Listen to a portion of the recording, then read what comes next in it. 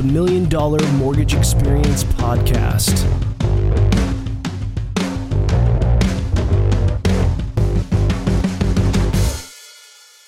All right, welcome to the podcast. We are here with Phil Baltazar. His expertise is driving growth and developing affinity partnerships across direct-to-consumer mortgage platforms. He pivoted from focusing on business purpose loans to providing real estate financing to developers and investors. And currently, he is the executive advisor in San Diego for Culture Index. They are a strategic advisory firm that work exclusively with visionary entrepreneurs, business leaders, management to scale, and transform organizations using applied analytics. So if you are looking to improve your company and your culture, this is the guy to talk to. Welcome to the show, Phil. John, good to be here. Thanks, man. I know it was a long drive, right? You're up in Carlsbad, or? Yeah, it's 8 minutes, 9 minutes. Easy. Yeah, easy peasy. Nice. What's cool? Tell us a little bit about how you got into the mortgage industry. It's funny because off camera here, we're talking about you came from the music industry, right? So My path was, I was a ballet dancer. Really? I went from Division I wrestling. I was in a Virginia, Maryland, D.C. district or state champion at 167. Had a scholarship to college, West Virginia University. Came out to California. Anyway, I decided to get into the arts. I wanted to be an actor. Okay. So I went back to George Mason University, and I'm signing up for a theater class, and I had to take a dance class. And it was like, I was the only guy in the class, right? And and I didn't make it to nationals that year, so I quit school and went into Washington, D.C., and I started dancing. So my dance career takes off. I danced like for Kansas City Ballet, Washington Ballet. I was with Alvin Ailey, and I had this amazing career. How old were you at the time? 20s. Man, was this in New York? New York City. Well, Everyone goes to New York to find their dancers. Right. So I'm dancing in Berlin, doing cabaret, and I come back, and I'm doing an off-Broadway show as an actor, and I meet my wife-to-be at Soho Steak down in Soho, New York. We fall in love, decide to get married. I'm an actor. She's a PhD candidate at NYU, and we decide we want to get a mortgage, buy a co-op. Okay. Right. And so for those of you that don't know, a co-op, instead of like a condo, you're buying shares in a building, right? As opposed to space. So we get denied like 5 times because I'm a independent contractor. Actor. So is she, right? So there was a company called the Kingsford Corporation on Madison Avenue and 34th Street. So I had my loan file, and I walk in the door, and I said, "Where's Kingsford? Who's Kingsford?" And they said, "He's over there in the corner office," right? So it was like central casting, dude. I knock on the door, and I open it up, and back then in the 90s, right, 95, you could still smoke. So guys, he's smoking this big old fat cigar, big dude, indoors, on the telephone. Big wooden desk. 100%. And he says, "Can I help you?" And I said, "I don't know. Let's find out." So I closed the door behind me, and I sat in front of him, and I put my file on his desk. So he's on the phone. He goes, "Hey, let me call you back." Hangs up. And I go through the file, and I said, "Help me to understand how you can't do this loan." Yep. Because I'm going to show you how to do it. He goes, "You're the most persistent F I've ever met in my life," right? So we go through the file, dude, and I show him how to do it.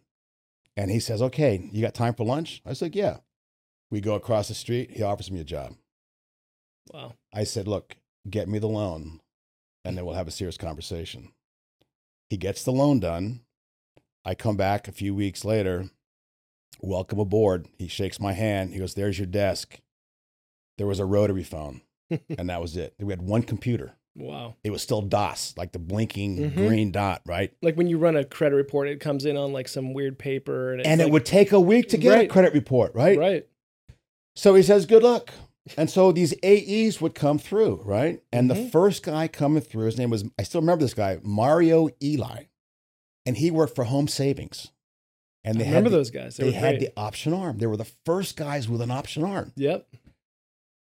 So he teaches me the option arm. And I'm thinking, okay, great. Perfect for actors and singers and dancers, right? Perfect, yeah. And he says to me, he goes, "You're going to be a superstar in this business." He goes, "But right now," he goes, "your job is to just plant your seeds." He goes, "I can't teach people what you have. I can teach you my product." Right. I'll remember those words forever. So that's what I did. So I started getting, and I joined Le Tip, one of those networking groups Mm-hmm. where the guy, there was only like one, there could be one mortgage guy, one attorney, whatever. One insurance guy. Yep. He'd walk around the room, the chairman, and he would drop business cards under your chair. And you'd have to stand up and give an elevator pitch for or an advertisement for that person. Right. Well, someone in my group was with this accounting firm. They had like Linda Evangelista, the Wonder Bra woman, right? They had all these like big celebrities in there. So I do her loan first. I get this billionaire, this Japanese billionaire, and he's building this country club, a golf course with all the estates on it. And I do a loan for him. And I say to Harvey Tanton, I said, hey, I need some bank statements. And he goes, oh, and he has this black. I said, what's wrong? He goes, Masa could never dishonor the Bank of Tokyo by saying he's going to do. So I had to figure out and get a statement that he maintains. Like you're questioning my honor. 100%. Yeah. Wow. So I figured him out, right? I figured out there was also an MTV director, right? And I was telling you that story earlier. So this was a big deal back then. It was like $2.5 million loan. And everyone is denying me like 4 or 5 times. So finally I figured, I walked over, I looked up, I looked at the penthouse. I'm like, man, I'm going to get this loan done. Right. So the next morning I called this company up in Connecticut.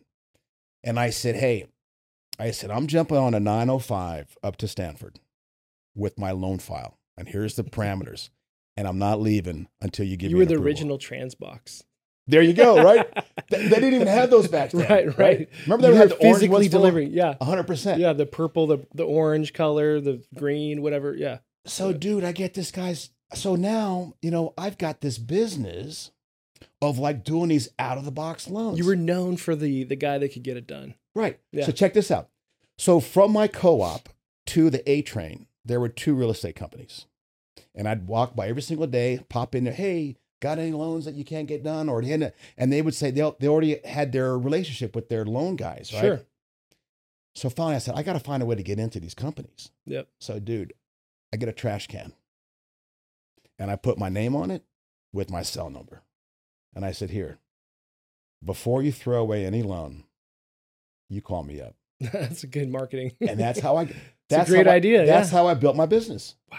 Right. And you just took on the harder to do loans, but they were big loans most of the time, right? So they were worthwhile. Like if you close it, you made a great commission. So it just 2 points on $2.5 million. Yeah, it's huge. I'm an actor, right? I don't make any money. I'm a waiter. Yeah. But now I'm a full-time mortgage guy, right? Right. And then my wife got this she graduates or finishes her studies at NYU. She gets a Social Science Research Council grant, a MacArthur grant, a Kennedy. I mean, she gets all these grants to go to Oaxaca, Mexico. Wow. And I'm finally making money for once in my life. And I'm saying, honey, you know what? I'll see you down there. I'll come visit you every month, something like that. But of course, the closer we got, I was like, there's no way. No. Your business is crushing and there's no way I'm not going to not go with her. Oh, you got to go. So I leave the business and we lived in Oaxaca for a year. Wow. But she had an uncle that had this 1,000-acre ranch between Jalisco and Puerto Vallarta. And Manzanillo and Puerto Vallarta. And he wants to sell it for $26 million. Jeez. Was it on the water? On the water.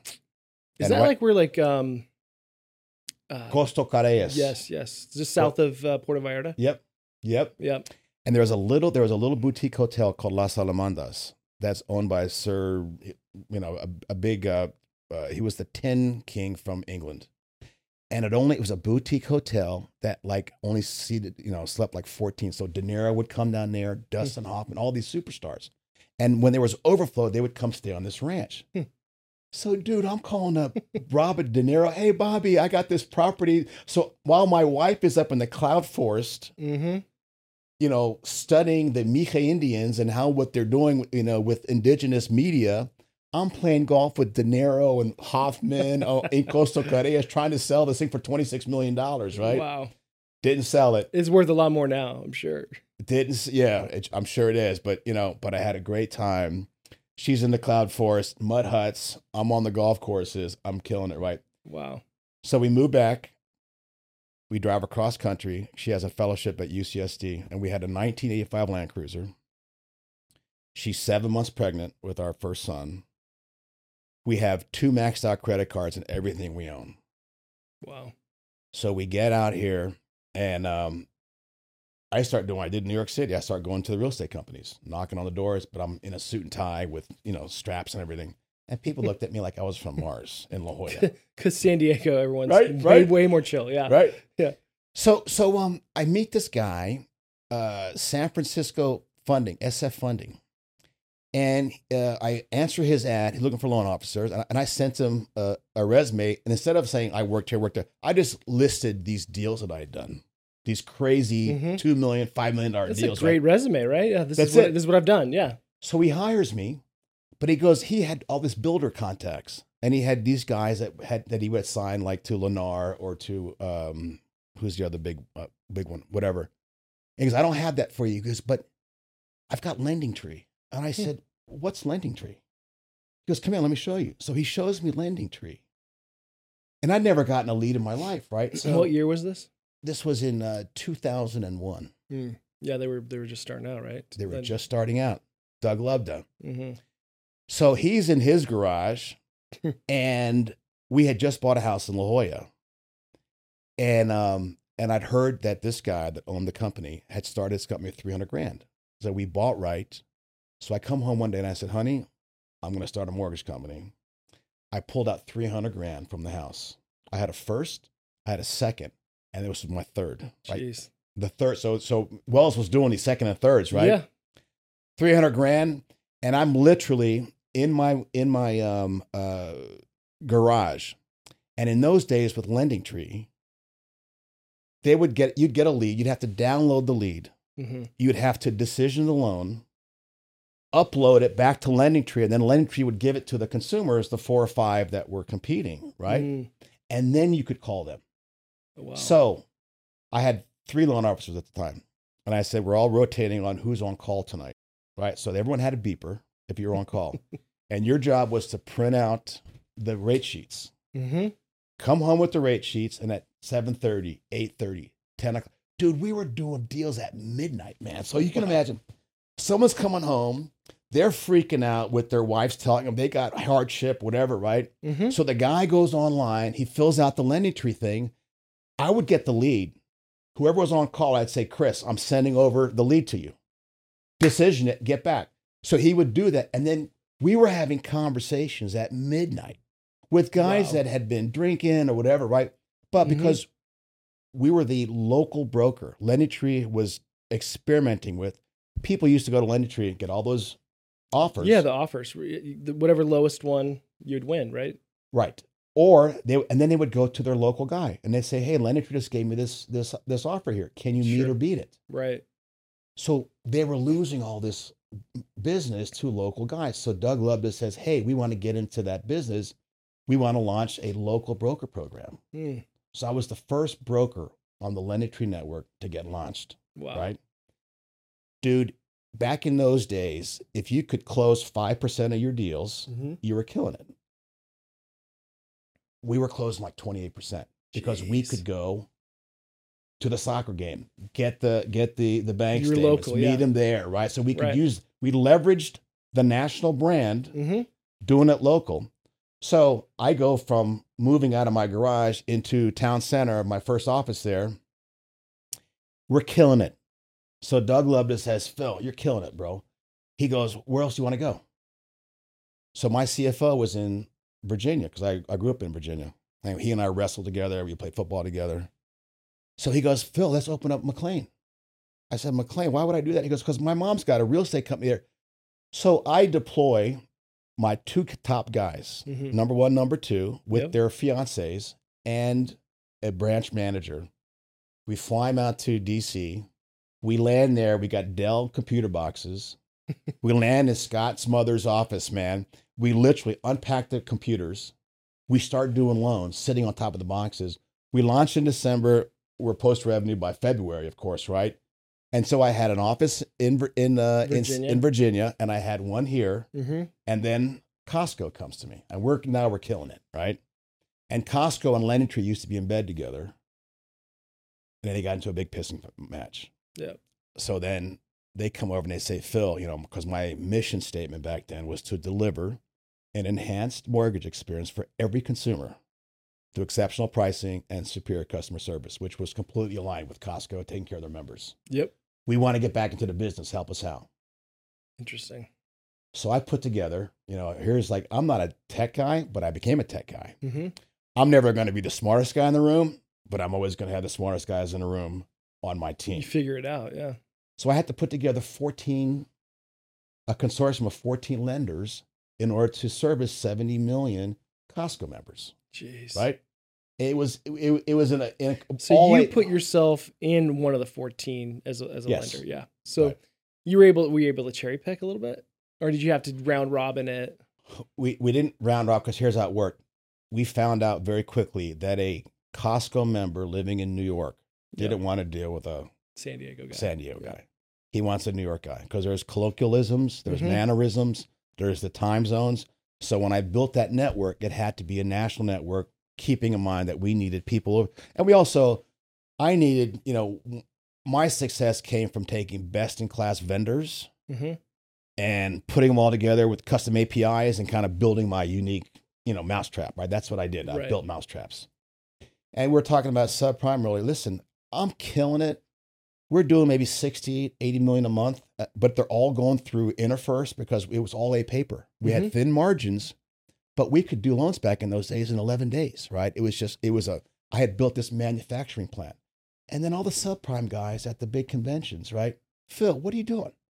You're leaving all this money on the table, right? Right, these small margins, yeah. You could be killing it, make 5 points. There was we didn't have any of those sections back in those, right? Section 32. Yeah. Yeah. People were charging 10 points in those days. I remember when I started out, I was charging 10 and 3/4 rate with 6 points on a first, 10 points on a second. Yep. I, for some reason, said, you know what? Because when I got into the business, I go back, I forgot to mention this. My first deal was to a single mother with a child. And I was able to put her into a house. And then I was able to put my dancer friends into their first houses. And they're my singer friends. Yeah, that's so rewarding. So it was service, right? Yeah. Service is the highest path. And so that's where I came from. So I had this, in my company, when you joined America Funding, you had to sign the contract, but you also signed our values. That's good. Because there was going to be and the reason why we had those is because if you drop the ball, we're not going to fire you for fumbling. You drop it the second time, we're going to have a conversation. The third time was if you violated one of our values, right? You're not fit, yeah. Zero conversation, right? Right. So, anyway, that's how I got into the business, right? And I'm trying to remember. Story. That's really cool. I'm trying to remember because then, fast forward, I relaunched. It's a whole other story about what happened to American Funding, but I relaunched American Funding 2.0. I was back east. And how did you and I think through Chatford. Or through that whole, through somewhat a mutual connection. Right. Yeah. And then I think you reached out for a deal or something at Fund Loans, and then we chatted. When did you launch Fund Loans? Back in 2017, January. So we had Drop Mortgage in 2016, 2015, and we were maybe Brad Bowling. Was it Brad Bowling? It was someone obviously that said, "Hey, you should talk to John Maddox." Yeah. And I had a deal for you. I think that's what it was, and then we got going, and then. We'd also talked about maybe doing some work together, like me building out a direct-to-consumer platform for you, because that was my expertise, right? And I shared a bunch of pro formas with you and financial models that we had made. Because the second time around, the first time around was all my capital. The second time around, I raised some money. And unfortunately, at that time, this was whatever year that was that you and I connected, I only raised a few $1 million, but non-QM was just coming up. Yep. And what was the most frustrating thing was that they kept on moving the goalposts. Mm-hmm. We would get deals in the door, and we had launched this radio campaign down in Miami because I'm starting to get my licenses back, and Florida was the first one we got. So we started, it was with iHeartRadio, and we did AM rush hour and PM rush hour, and both AM and FM in the morning. And we just reached out, hey, are you one of the X amount of millions of Americans that can't get back into the mortgage business or to the homeowners because you have a black eye, foreclosure, bankruptcy, short sale, etc. Right. Call us up. We've got an answer for you, right? And then they would call in from their car, and we knew it was a cell phone, and then we would text them back a link to get the application right there on the phone and da-da-da. And maybe it's through we had afterforeclosure.com. I wonder if that was... I think it was Drop. Drop sounds right. Yep. And then you turned it into Fund. And but anyway, the mortgage business, I mean, we've been in it, right? We have been. It's so funny that you called me about this is because yesterday I got a call out of the blue. Some guy because I was so successful with LendingTree, I was their top broker in the country, and I got all these awards and stuff. I sat on their advisory board, and I sat on Ellie Mae's advisory board too, because Sig Anderman was moving Ellie Mae from servers to the cloud, and it was going to be called Encompass 360, which is what we use, right? Yeah. So, but I came in early, and it was touted this is going to help you with your business, and da da da da. Well, they oversold it. They weren't ready. Right. So I jumped on a Southwest flight, flew up there, Sig, and I literally pulled the guy across his desk. I said, "You're killing my business. You told me I was going to have increased efficiencies, da da da da." And to his credit, man, he completely took care of me, gave me all my resources, moved it back to server base. And then he says, "Come join my advisory board," right? So I was on LendingTree's advisory board and Ellie Mae's advisory board. And we were there he just wanted, what's going on in the industry? How do we get better? You had your finger on the pulse, and I just wanted to get that boots on the ground kind of thing. So how did you move from mortgages to this culture index thing? It's fascinating. You sent me the link last night. I think I've taken the test before. You go through how do you describe yourself with all these big words, right? And then you go in, and I'm sitting here, like my wife's sitting next to me. I'm like, should I ask my wife if I'm this way, but I'm like, no, I'm just going to answer it however I feel that that I am. And then it's like, the next questions were, how should you perform at work, or how should you be at work? Right. And then, so I was asking, some of them were different, right? Cause some of the things that I am naturally, I try to suppress, for work, or some of the things that, that I wish I was more of, then, I would strive for that. So I clicked that. And then, I'm sure that you have the results, but how did you get into that, and why? Well, so here's the deal. It's funny you asked the question, because when I would come to the office at America Funding, there would be 3 P&Ls on my desk every morning. San Diego branch, my McLean, Virginia branch, and corporate, right? So I'm going through every single morning. And then one day I'm looking at my loan. I had 100 loan officers. And I noticed there's a guy, he's number 100. It's like, oh shit, it must have been a bad month. I flip over. He's 100 again. I go through the whole year. This guy is at the bottom the entire year. So I call him into the office. And I said, Bill, listen, I've noticed, I've gone through all these reports here. You've been at the absolute bottom the entire year. And I said, so as the owner, I want to apologize, because obviously I haven't given you what you need to be successful in my company. Let's talk about that. Interesting. Because I said, what does it feel like coming in here? This guy was the first guy in the morning, last guy to leave. So we could never question how dedicated he was. He was a workhorse, yeah. But he was in the wrong position. So we went through, I said, maybe it's ops. I said, listen, I can teach you my products. I can teach you the programs.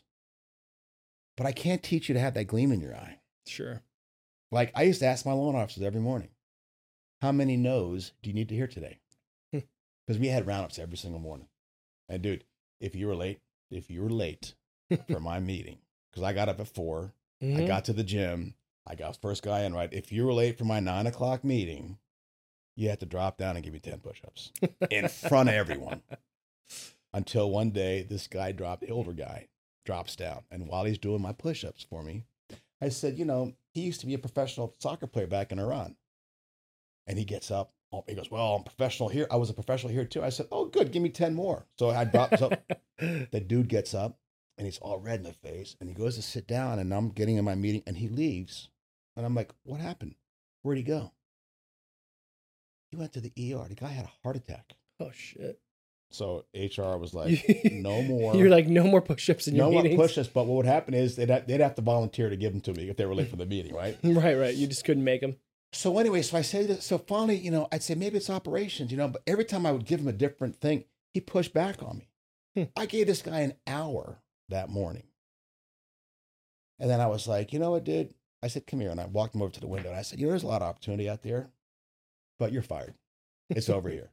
Because check this out. Right. If you're that guy who never gets picked to join the Sandlot football game and you're this thing, do you want to come to work every single day knowing that you're number 0 or number depressing. 100, right? As a man or as a person, sure, right? So I started thinking there's got to be a different way here because you see, we, and most people, we hire from our gut. Great handshake. The guy presented well. She looked me in the eye. She came back with the right thing. She had a great resume. Because what do we look at? Resume. We look at experience. We look at all these things. It's all subjective. Right. This program is analytics over instincts, right? So just like you, and by the way, it's not a test. You can't fail or pass this thing, right? We measure 7, it's a survey. And what we do is we measure 7 work-related traits. We look at autonomy, sociability, pace and patience, conformity. I look at energy units. How big is your battery pack? We look at logic. How do you process information? And ingenuity. Can you out of the thin air come up with ideas like Elon Musk, right? What we don't look at, I don't look at anything clinical or abnormal. I don't measure IQ. So it's not he's smart, he's not smart. And I can't measure ambition. That has to come from the interview process. Sure. Right? So you were almost right on. There is 2 questions. The first question is describe yourself. And it's free choice, right? So there's forced choice, meaning... I think there was one like, are you handsome? I put yes. Your wife said what? Yeah. So the first question is, we have 174 adjectives. And you pick all these adjectives that you think describe you. Sure. The second question says, how do you perceive that you need to be for work in order to be successful in your role? So scientists will say that by the time you're 12, your top graph, because there's 2 graphs, the top one is your thumbprint. And I'm going to refer to that as your superpower, right? And if I can identify your superpower, so like with my loan officers, if you're a shooter, I want you shooting 90% of the day. It doesn't serve me if you're having to chase down page 3 of the bank statement. Sure. It doesn't help me out, right? Let someone else who likes doing that work do that work. Someone more detail-oriented and stuff like that, yeah. The second graph tells me how you're modifying yourself in order to be successful. So the second graph changes based on the team that you have underneath you, the team you have above you, how long you've been in this role, who are you reporting to, who's reporting to you, all these different things, right? Sure. So you want to hear about yourself? Yeah, I mean, and now if it's not on the podcast, it means I edited it because I was embarrassed. Go ahead, do it. Do it. They're going to love it here. So we have 4 buckets, okay, right? That we have 19 different patterns, and there's actually the 20th called the chameleon, but there's 19 different archetypes, and they fall into 4 buckets. First are visionaries. Visionaries are future thinkers, right? These are risk takers, 30,000, 50,000 foot people, right? Entrepreneurs. Yep. The second bucket are research tech people that if you build the train, they're going to make sure that it's built correctly, right? And then we have the social people. And then the last bucket is organizational. So when I build teams and I say, John, what was your revenue last year? You give me a number. It was whatever, 20, 50 million, whatever the number is. What do you want to do this year? Well, I want to double that. Well, then we got to have a lot of gas. Yep. Right. And then I'll take a look at your team and say, okay, how much gas do you have? How much results or breaks do you have? And then how much glue do you have? Because we got to have all three of those to make it right. Sure. Right. So no surprise, you fall into the first bucket as a visionary. Right. And It's so good to we're going hear. to call you a philosopher. Really Yeah. So interesting, because I just won an award from AIM as a visionary. So that's cool. well, here's why. The dots don't lie. Dots don't lie.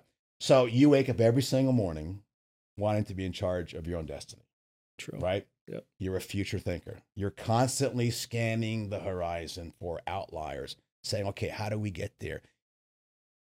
Where's the train? Where's the seeing around corners? If there's no train, how do we build a train? How we where are we going to get to? You're that guy at 50,000 feet that's dictating where we're going, right?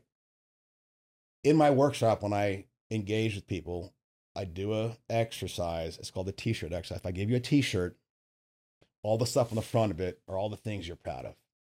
Your LinkedIn, your accomplishments, great dad, great husband, coach, all that kind of stuff. We have to know all those things, right? Right. But as important is what's on the back. And what's on the back of the T-shirt are things people say about you when you leave the room, right? So if I have 19 patterns, then you have to assume that only 5% of the universe is like you, is built like you. That means 95% are built differently. Sure. So what do we tend to do? We tend to hire people that are just like us, right? That's what we want. We'd like to be around people that are like us. Yeah. Right. But we can't have all Johns in the room. You can't have all quarterbacks. You got to have the front line. You got to have the people that blocking and tackling, right? There are people that love doing things that we avoid. Sure. So that's your autonomy. So on top of that, right, do you ever lack for opinion? No, right? Are you assertive? Are you a self-starter? All those things, right? Because you're out there. Sure. Right? That's your autonomy. Any questions about the autonomy piece? Okay. Sociability is what's next, right? So if your dot is on the right, you're someone that needs, wants, and seeks social acceptance. You don't need, want, or seek social acceptance. For you, you are you're skeptical naturally, right? You're not trusting until you gain that trust, right? You're introspective, data, technology, things like that don't talk back, that you want to drill into, right? So what happens when you have all this desire to win, which you have, and you have all the skepticism or distrust? You got to innovate. Right. So you have this desire to win, which is the autonomy, and then the lower sociability says that because you're not trusting here, you're going to find ways to win, but you're going to innovate to get there. The next thing we look at is patience. And so for you, you're a patient guy, predictable and methodical. You never make rash decisions because you have that kind of patience, right? On the other end of it, like some of your EO brothers, those guys are, and myself, mosquitoes on Red Bull, man. That 300 miles an hour, go, never stop, right? And then finally, on the conformity piece, you're an outside the box thinker. That's where your creativity comes from, right? Outside the box, creative, conceptual. Delegate. For you, let's delegate those little things. Love delegating, yep. Details, schmeetails, they're really important for everyone except for you, because you want people underneath you that you can delegate those things to. Yeah, and I hope, and I've seen over the years, right, through my career, that people actually do better with those details, and they like to do it, and they keep track of it. And it's like I stress out if those details aren't like being handled, right? But I can trust that they're being handled if you get the right person in the seat, right? Right, and it takes you a little bit to trust, right, because of that low B that you have. But anyway, so like I had my teeth cleaned this morning. Do I want someone who's impatient doing my teeth? No. People that have a high D, which are the detail people, right? They can do things over and over and over. Methodical. Very methodical. Yep. And they love it because they get their identity from their knowledge. You get your identity from your ideas, from the big picture thinking, right? You got to have, so if you're at 50,000 feet as the bomber, we have fighter pilots, we have helicopters, and then we got the tanks and the troops on the, so you need the guys on the ground need it all to in have the a successful trenches, right? mission, yeah. In order to, so when I go into companies, I'll find people and I'll say, because this is Moneyball, is what it is, right? So I'm going to say, John, you got this guy playing tackle over here, but he's got some hands, man. Let's move him over to wide receiver. Mm-hmm. And that guy, that wide receiver that you pick first in the draft and you're paying a shit ton of money to, Mm-hmm. he keeps dropping the ball.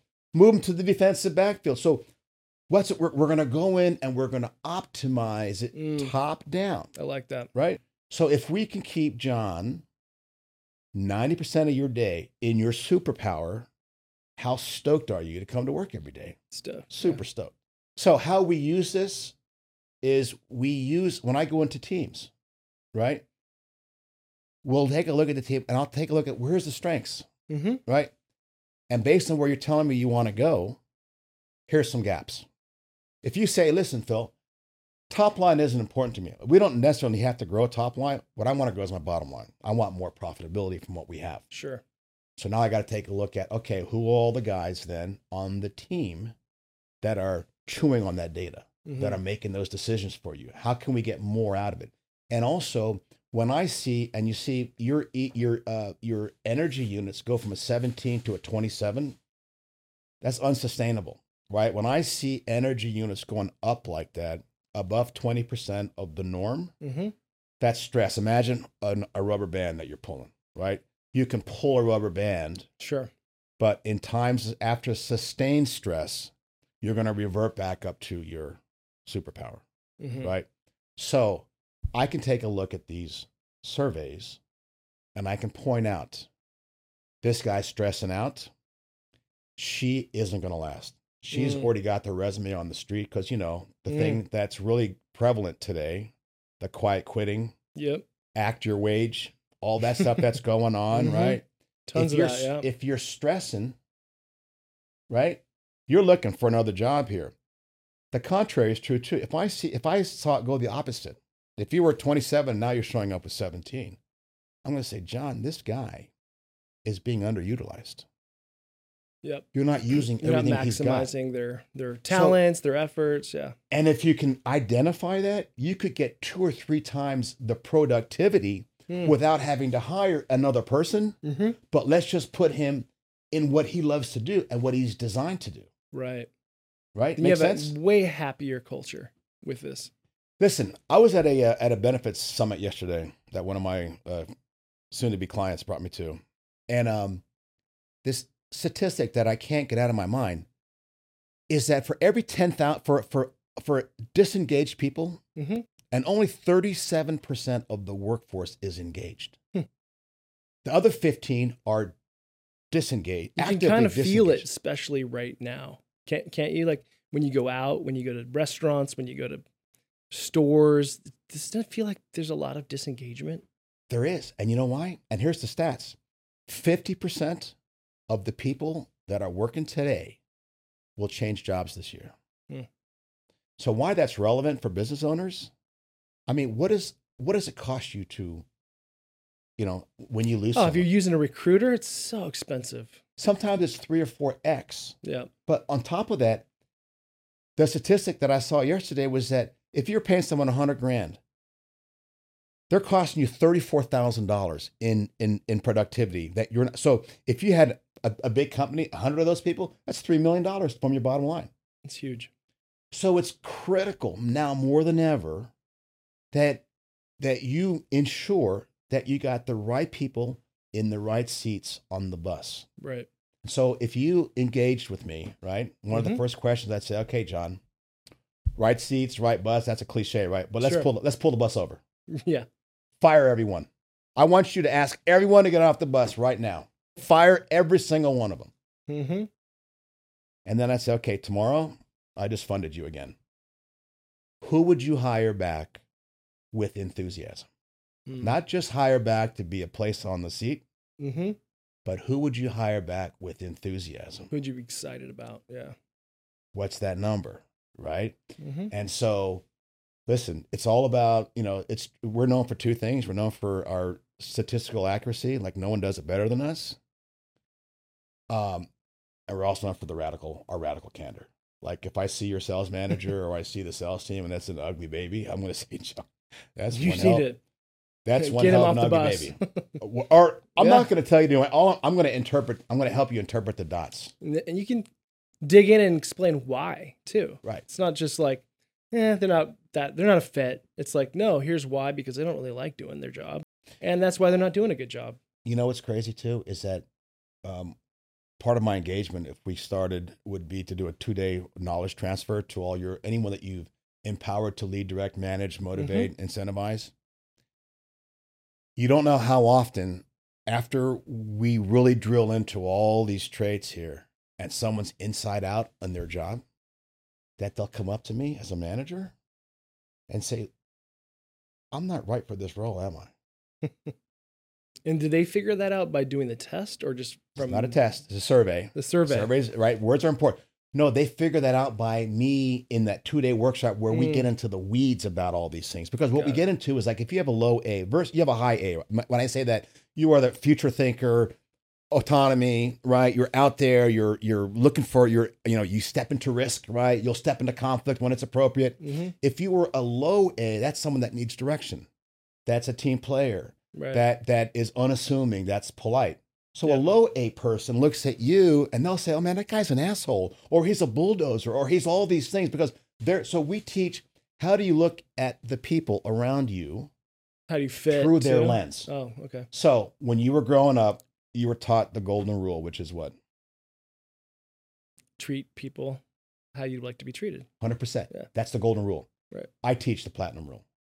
The platinum rule is teach people the way that they want to be treated.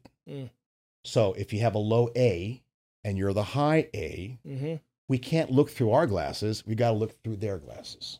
And as their leader and their CEO, for you to know yourself means that you know them. So when a manager walks up to me and says, hey, I'm wrong for this role, aren't I? I'll say to them, look, based on what you just learned, what do you think? And then they'll tell me. And my job is to go then to the CEO and say, hey, listen, you know what? Let's talk about where we can move this person so that he or she is living in their superpower so that they're stoked about coming to work every day. Right. So what's like the process of, or some success stories maybe where you did this with maybe a mortgage company, real estate company, where you can say, we started out, they're doing all right. They're maybe a little mess, but they're kind of struggling along. And then, 6 months later, however long it took, they were able to just completely get into that groove and just become this amazing company. Well, here's the deal. We can't ever weaponize this, because if we weaponize it, right, then people get very skeptical of it. So, I promise CEOs 2 things. I promise them back their time, because we all start our businesses because we want independence. We want to be free, but we end up like working 120 hours a week. We're married to the business, right? So by putting the right people in the right seats, now you can have that work-life balance. And number 2, I give you back trust. And trust meaning that if you have the right people in the right seats, you now trust. And you naturally are skeptical. You naturally don't trust. But if you had the right people there, and now they've earned your trust, and now we understand through the dots, and dots don't lie, we got the right guy in the right role, right? So I've helped a number of my clients this year get their number 2, because for them, they're stressing out. Like you, they want to delegate, but they don't have anyone to delegate to. And they turn themselves inside out, and then they're stressing out, and then, so I say to CEOs, I say, look, when I do a team diagnostics and we take a look at your whole leadership team, I'll ask you, when it's just you and me for the first time, I'll say, okay, how long they've been with you? You're going to tell me how long. And I'm going to say on a scale of 1 to 10, rate them, score them for me. They're a 5. Okay, what do they need to be a 10? Or, they're an 8 or they're a 9. Well, that's great. What has to be, what would get them to be a 10? So we're going to rate your whole team.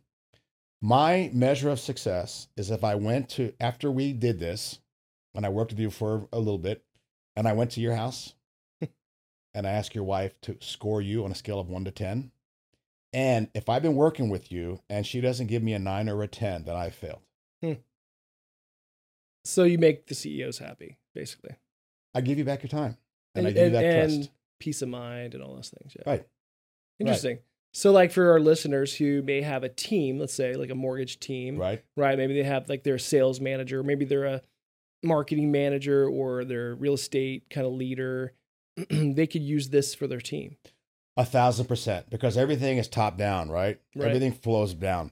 So if I take a look at, and I'll challenge mortgage companies, I'll say to them, listen, I want you to survey 50 of your loan officers, and then you're going to come back to me with your top 10 and your bottom 10.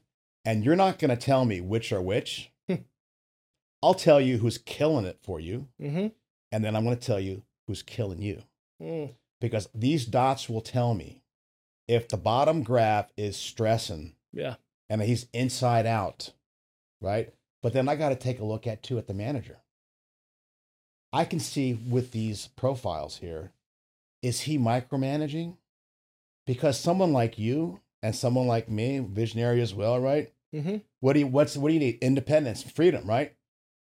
If you're going to hire sales guys that are high A's, big visionaries, I got to teach you how to ride that horse, right? Because the minute you start trying to micromanage that person, he's gone. They're gone. Yep. So in today's world, in a down rate market, how easy is it for you with incoming calls, right? It's all about rate, time, process, bada bingo, right? Yeah. But now that in a rising rate environment, right, you've got there's a different mindset from the loan officer, right? Right. So the old adage, right? The people that got you here today might not be the people to get you where you want to go. Right. So we'll take a look at in these big call centers, right?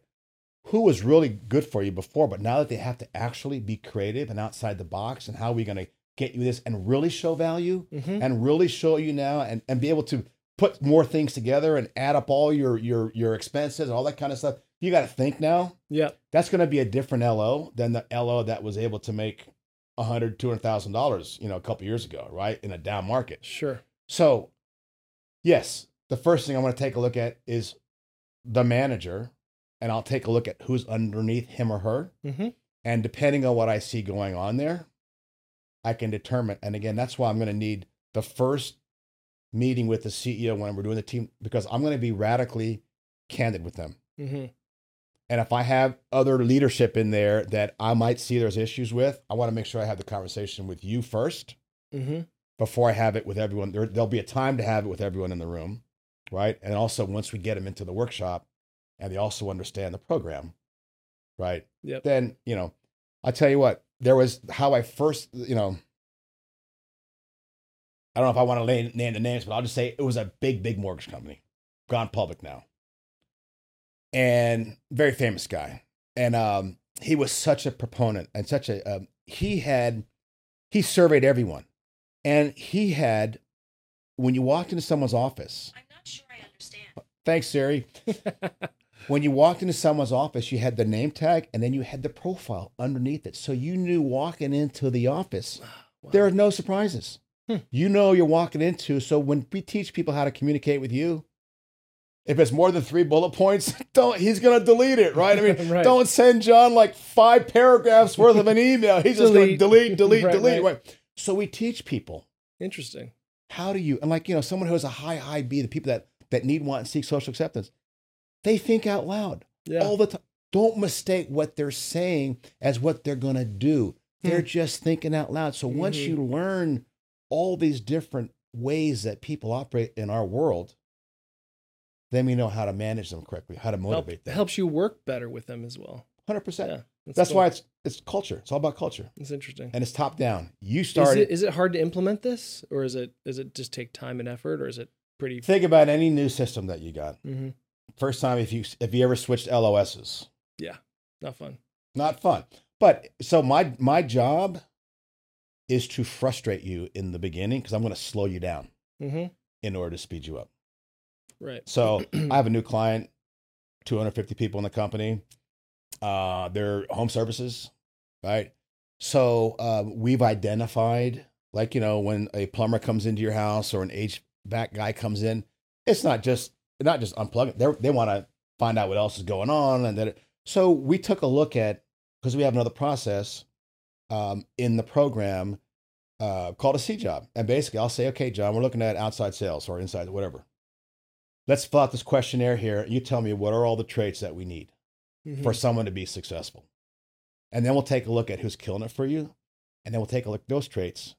And then we can start saying, here's how we clone someone like that. Here's how you take a look at that. If you're saying I want thoroughbreds, and you get a zebra walks into your office, guess what? You're wrong for the thoroughbred role, but you might be perfect for the zebra role, which is, and if you don't necessarily have that role open right now, you start building your bench, right? And you start building, because these are unlimited surveys that we can do. Do you do the survey when you interview people or before? Before. So like this is also really good for hiring. 100%. Yeah, interesting. We do this because, again, if you're looking for a thoroughbred, why are you going to waste your time with the zebras? However, that said, again, you're going to build your bench. Hiring is only 10% of what we use the program for. The other 90% that we get all the value and you get all the ROI from is once you have them on the farm, as my mentor says, what kind of water and feed program are you going to put them on so that they thrive? Like Jack Welch says, if you pick the right people and you allow them to spread their wings and you put comp behind it, you almost don't have to manage them because, again, they're doing what they're built to do. Interesting. And they're in the right role. Yeah. In the right seat on the bus. They're happy. Everyone's happy. Everyone's stoked to come to work. You got more time. You can become more profitable. They're engaged. Great, and your engaged employees you do 87% more productivity out of them, right? So imagine it's like any team, right? I mean, I also have these family businesses where family is all about unconditional love and about that no one gets left behind. Well, guess what? We're not family anymore. We're a team. You keep dropping the ball on me, buddy. You're hurting the team. You're dragging down the team. Yeah. You're holding down the team, right? So if everyone's on the right roles, and obviously smaller companies, you got to wear a lot of different hats. Sure. But again, you talk about success stories. I mean, when I've been able to optimize teams and figure out, hey, we need a rainmaker in this role instead of a craftsman. A craftsman can he can turn the pipe. Yeah. But can he upsell for the rest of it? Right. What it's about. This is all used to predict financial outcomes. Plus, also, like when you're in a CEO role or you're in like a management role, you might be like, they're not going to like this task, so I'm not going to give it to them. But if you know who they are, you might be like, oh, they're going to love this task. And so then you can sort of delegate in a much better fashion. Again, go back to for your LO, right? He's a shooter. You hired him because he's a shooter. Do you want him wasting his time field dressing, skinning, butchering it? No. Shoot the deer, man, and then give it to us. Right. The processor will take care of it. People that love doing what they're doing, people that, as accountants, right? Yeah. It would drive you and I bonkers to go repetitive things all the time. There are people that love that. They love doing it. They're stoked. Put them in a room like this with no windows, close the door. Because the lights on. They come to work to work. Right. The social people come to work to do everything but socialize, right? And so, so again, it's just understanding how people are wired. Yep. That's good. What, how does someone go about doing this? They just reach out to you? I mean, I know we're both an EO or, entrepreneur organization is a great, EO is a great place to be if you're an entrepreneur. Right. And, I know you've been doing this through, in EO, right? Right. So I'm a strategic alliance partner, and guys, in full transparency, right? So I sponsor San Diego EO and San Francisco EO. So the way that you get in touch with me, and you'll put it in the program notes here, and I want to offer all the listeners here complimentary team diagnostics, right? So reach out to me. I'll send you a link. We'll survey you, and then I'll give you a demo account. We can survey your team. I'll come back, and again, this is on me. We'll look at your team. I'll look at the strengths, and we'll look at any potential gaps here, and then we'll go from there, right? So the way that you reach me is my name, P. Baltazar, Baltazar, at cultureindex.com. And then we'll have a link in the program notes where you can click that, and you can either ask for the survey link, it's right there, or you tell me a little bit about the company, and then we'll set you up with a team diagnostics and give you a free demo account, and it'll be unlimited. You can test drive me for 60 days, and you can send out as many surveys as you want. Because listen to this. If you survey people in your company, it's like going to the zoo because they're behind bars. They're not behind bars, but they're in a controlled environment. If you survey your spouse and your friends and then it's like going to the wild, right? And so the more you survey, the better the validation of the program, because then you really know them. I have CEOs that say, dude, have you been following me around for 2 weeks? Or did you talk to my wife this morning, man? How did you know all this stuff? How did you know all this stuff, right? With 2 questions. Yeah. Yeah, it's very interesting, especially like, we just came into 2023. 2022 is behind us, which was a tough year for mortgage, as you know. I mean, the rates went up, and but 23, we're all kind of optimistic about this year. We think it's going to be a good year. Rates are starting to come down a little bit, but if you want to get your team in the tip-top, best optimized working order, this is something I think that could really help, really scale, right? Like you can get your right team in, the foundation set, so then you can just jump in and really put the gas on and have the right people, playing the right positions. And listen, one thing too, for the realtors, all the real estate agents out there, right? Mm-hmm. I have realtor clients that are using the survey. If they bring on a listing, mm-hmm. they survey the person that they got the listing from, because how do you want to be communicated with? Yep. Right? Mm-hmm. How this helps you communicate more effectively the way that they want to be communicated. Interesting. Not the way that you want to communicate with them. Yeah, I think that especially as salespeople, if you want to learn how to communicate better, right? Like oftentimes we will communicate like we want to be communicated to. Back to your golden rule and platinum rule statement. So if you learn how to communicate with people, I mean, just become a better salesperson at the end of the day, right? A better human being. Absolutely, that's what we're all striving to be, right? If we work together, like I said, your wife doesn't score you a 9 or a 10 after we work together, then I failed. I think that's a good pitch, because we all happy wife, happy life, right? What is one of your favorite quotes? Chop wood, carry water. Interesting. Just explain that. You know what? There is so much beyond our control in life. Yep. Right? That what is in our control is chop wood, is work on your craft, man. Yep. A singer sings, a dancer dances, an actor acts. And the thing is, if you're a loan officer and these are slow times right now, dude, get into some programs. Know your program inside and out. I became a better underwriter than the underwriters. Mm-hmm. I would put on, especially in these slow times right now, when you go up against an underwriter, don't think about an adversary. Think, I know the guidelines so good mm-hmm. that I'm going to tell you, this makes sense. Yeah. This makes sense. I got my appraiser license. I got my inspector license. I mean, I was never going to lose another mm-hmm. fight with an underwriter, because I said, this makes sense, right? These are the these are the consequence. I mean, what's the word I'm looking for here? The outcome? Extraordinary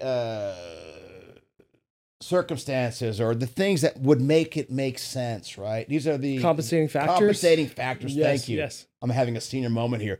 Compensating factors, mm-hmm. and you know them because you know their programs, right? How many places can you place loans these days?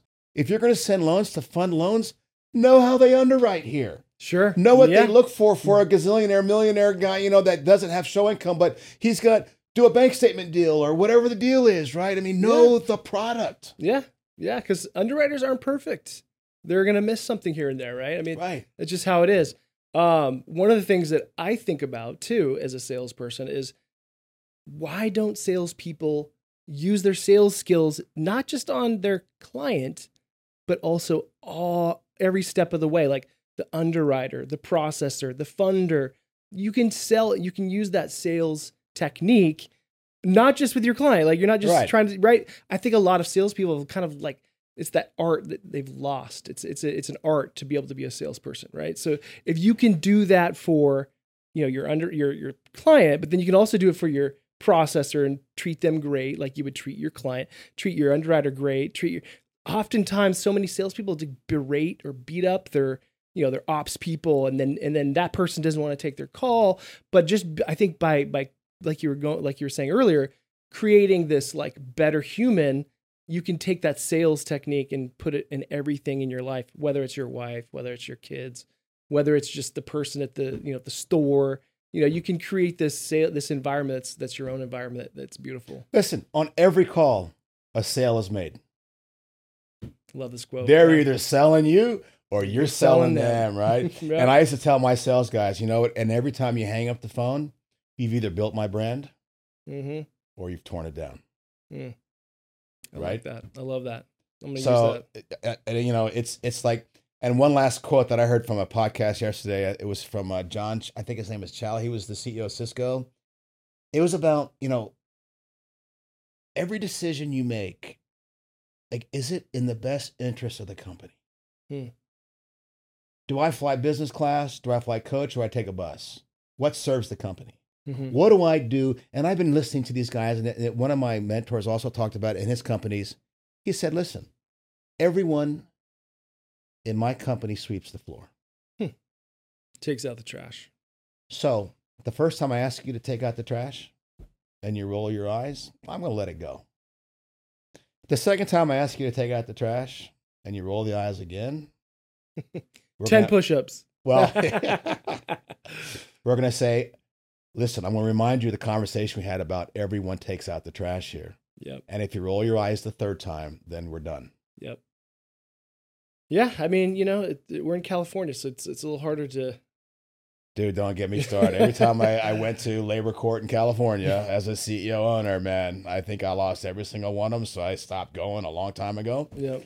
But you're right. So, but it's top down, right? Culture is top down, and I think if you lead with that, hey, I'm willing to do anything kind of mentality, then you're going to win with your team as well. Service. Yeah. Service is the highest path. And that's one, you know, I told you in the very beginning of this thing, right? I got into the industry to serve. And I lost sight of that when we were doing 60 million a month or 80 million a month. And I kind of lost try. Then I had to come back to that. You know what? Because when I caught a loan officer taking the short route, cutting corners, right? I'm like, dude, I said, you know what? You know, zero tolerance, because I don't want that deal.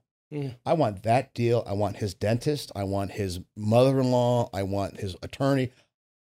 You can't get the you screw the long someone. Game. You want the long game. Yeah. The long, and especially when times are tough here, you might be tempted to do that short game. Just to get the commission. Yeah, it's not good. It's not good. Well, we've all had help along the way, you know. Your story was pretty fascinating. What shout outs do you have? Anyone that you can say, hey, they definitely affected my career, or they helped me, whether it's life in general or career? Oh my goodness. You know, my wrestling coach, he was a guy that, we called him Rat. He was this little dude, man. And for him, it was all fundamentals. Nothing fancy. It was fundamentals. And that kind of led into, you know, the chop wood, carry water. And I remember, because in wrestling, guys, you know, you step on for any wrestlers out there, you get on that scale. And if you're a quarter over, an eighth, you don't wrestle. And I tell you what, you never wanted to face my coach in high school to not make weight, because once again, there's so much beyond your control. Yep. Right. But what's in your control is your weight. What's in your control is knowing the product. What's in your control is this, right?